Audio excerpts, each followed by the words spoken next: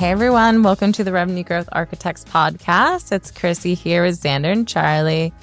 And we're going to be talking about the harsh realities of RevOps. I know, yeah. It's a great role. It's a great career. It can be very lucrative and enjoyable, but there's some things about the role that are a bit not so great and pretty challenging. And so we're going to talk through those and we're going to give you our honest opinions about it. Real talk. Unfiltered. Real talk, unfiltered. Yeah. Yeah. But we're going to talk about how to, mitigate that. How do you get around that? How do you improve those things? Because they're things that we can avoid or we can make better. Who wants to go with the first one? What is like the one harsh thing that is hard to get around for RevOps folks these days? I'll go with this one. And it gives me a really good visual, but that is you're always building while the plane is flying, right? I think about these projects that, whether you're in-house or when we're partnering with our clients, like we can't stop marketing just to do a giant project that's going to take 3 months. We have to still keep the engine running. And oftentimes it's the same person that's having to keep the plane flying while you're also trying to improve the plane.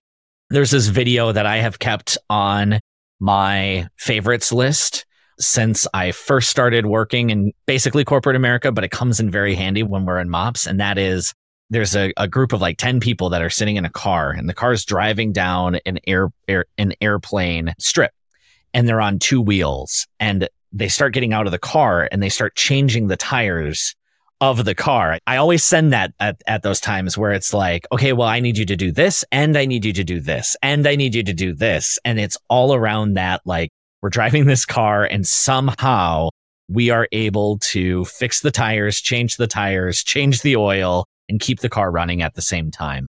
And I feel like that comes in even more so when you start thinking about marketing automation platforms, because oftentimes you're also like building in a live production and doing your best to like filter out test records to keep things going. But you're always trying to think like, how do I keep everything operating while being as careful as possible to make those improvements and then also somehow find the time.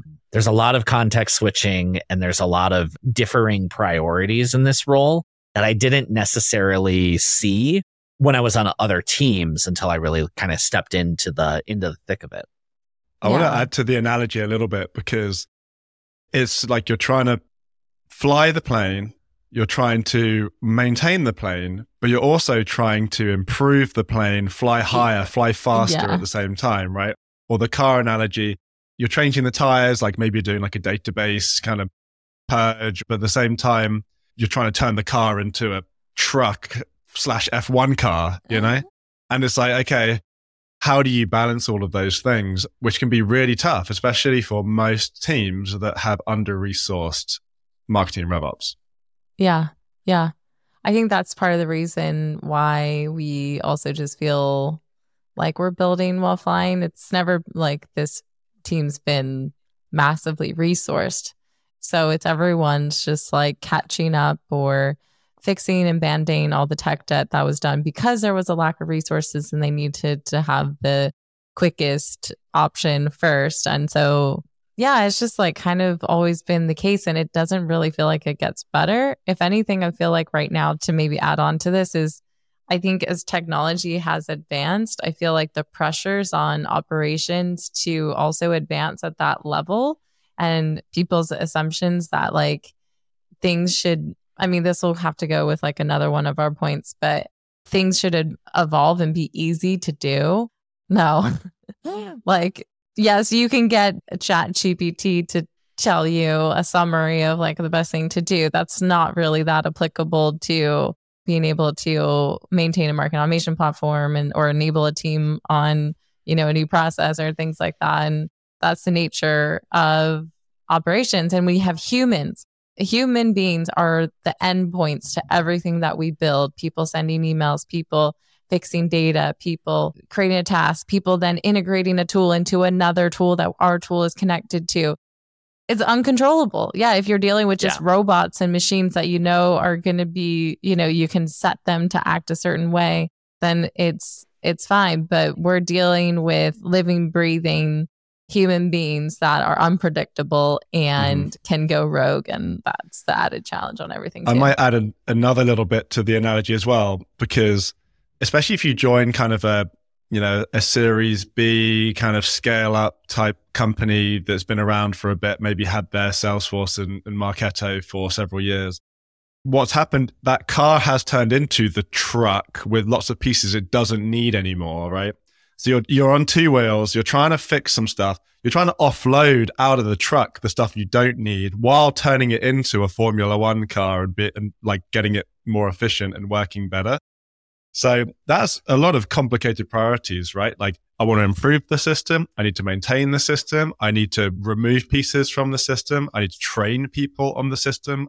You're doing a lot of things, right? And like I said, under-resourced teams trying to do all those things, you have to ruthlessly prioritize. And then what often happens, one of the issues is that other people force their priorities on you. Like, we have to get this campaign out. We've got to fix this thing with routing. Why did this lead end up with this salesperson? And then you end up just tinkering with small things and never quite getting to the big thing. Yeah. All right. The second one. What about Charlie? You take this one. Yeah. So this one, we labeled it as communication to leadership, but probably what it actually is that leadership doesn't understand what we do, right? What we just talked about there, you have to kind of live in that to understand how challenging it can be. Unless the leadership has come up through an operations role, it's not their fault, right? Like, they haven't, experienced it. So they can be told, oh, this is tough, but they're probably hearing that from every team, in their company. You know what I mean? So they don't understand it, which then obviously leads to some of the resource challenges because they're not putting enough budget into a headcount and resources. And that can be quite a frustrating experience for a lot of people in operations roles. And maybe one other thing to say on this, the people who actually thrive the most in operations roles have cracked the code of this, of being able to explain to leadership the complexities, align their work to the business priorities, showcase and market kind of internally what they've been doing to get more resources. So it's kind of like a good and a bad thing, because like, it's bad because you have to do that, but it's good because if you actually do the work to really work on this area yourself, you really set yourself apart. You become one of the really strategic marketing and revenue ops people that every company wants. And you can do some really great stuff because then you have the leadership buy-in. But it's not like they just understand what you do, right?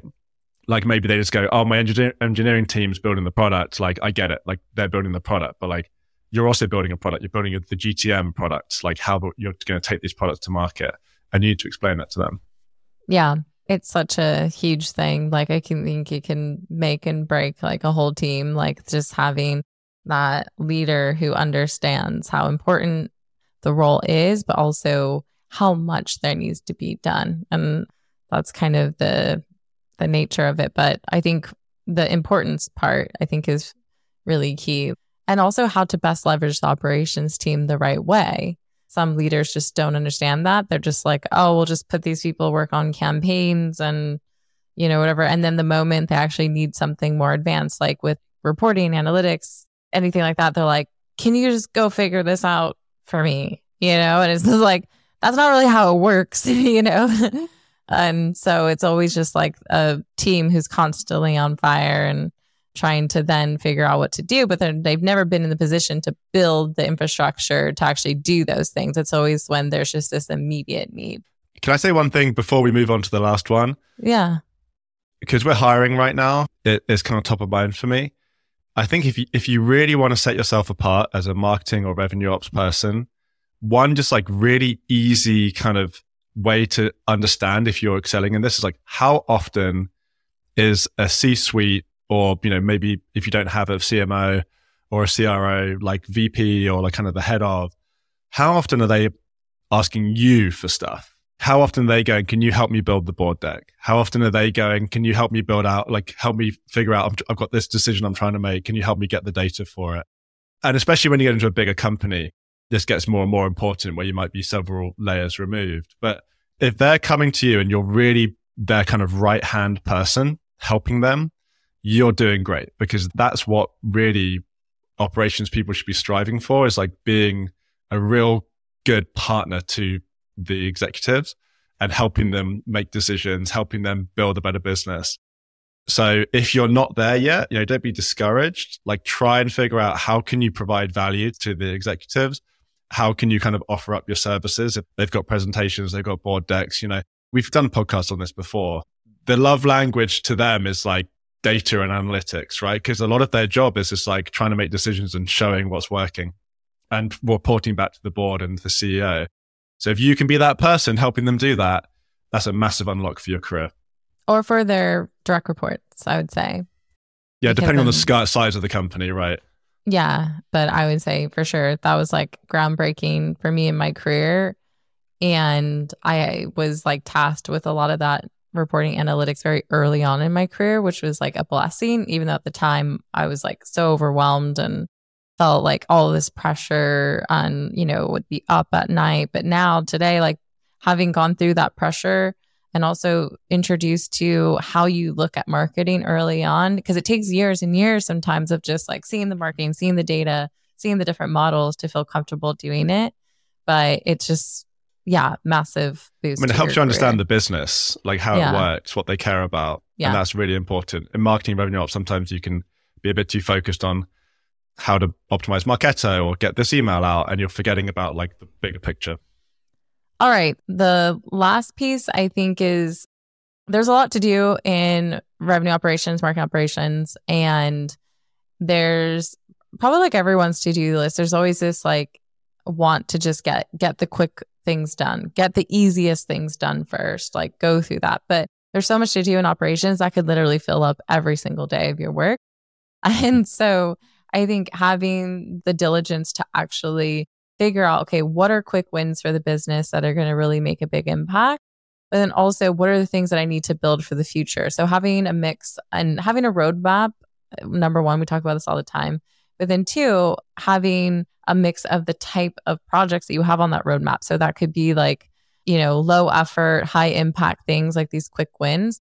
But it could be high impact, high effort projects, like say like rebuilding your funnel architecture or whatnot, that still should maintain there and you should progress on. And, there's a few things there where there needs to be a business need and pain point for that project. Because you could get some quick wins and it doesn't even like matter. Someone might be like, hey, can you just like go capitalize our first name and last names on everyone in the database? Is that the right thing to do at that moment? But just someone came to you for it. Is that why you should prioritize it?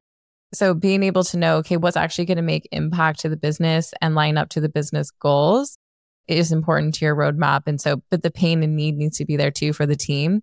And then knowing that you have enough resources and time to do that. So that might be putting up a lot of boundaries to your time. That might even be like, hey, every Thursday, our team is going to have no calls and they're just going to like build.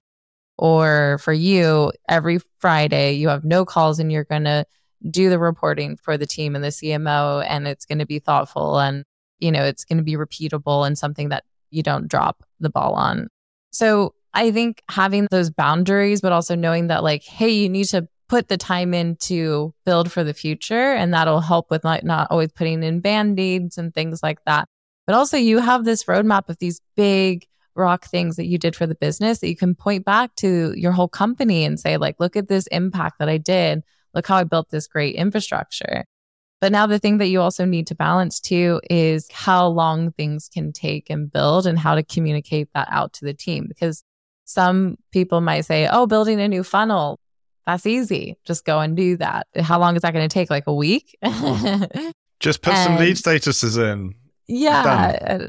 And no. And so I think being able to paint the picture of like how big that project is, what are the things involved without going too deep into the weeds, like not the technical aspects, but just too much, but overall, like how much like you need buy-in from stakeholders, how everyone should be communicated so you don't get like down to the final like end of your project and someone's like, oh, I don't want to create stage 0 opportunities for meetings. Like that shouldn't happen. You need to plan and you need to get everyone aligned and you have stakeholders and you need to put a big team around these big projects. And that's actually something I would say, like, if you want to get big projects done, you need a big team around it.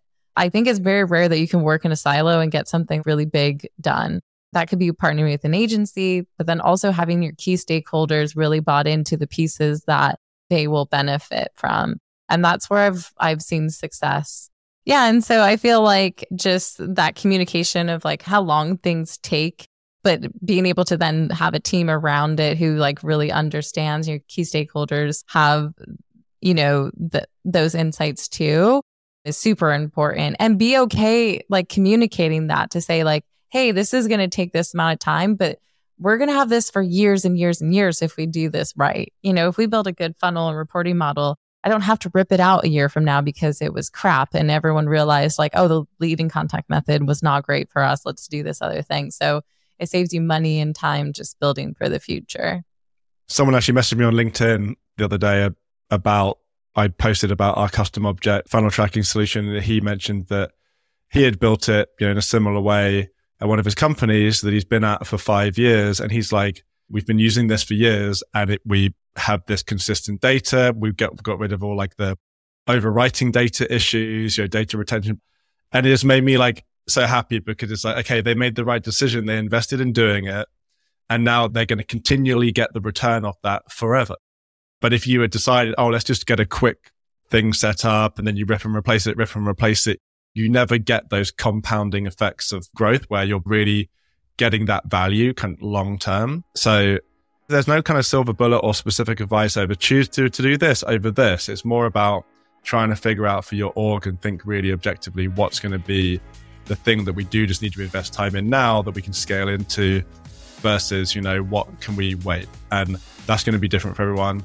But just taking the time to think through that is obviously really the advice here and is very important. And a lot of people don't. They just kind of rush into kind of the quick wins and don't think about it strategically. Totally. Yeah.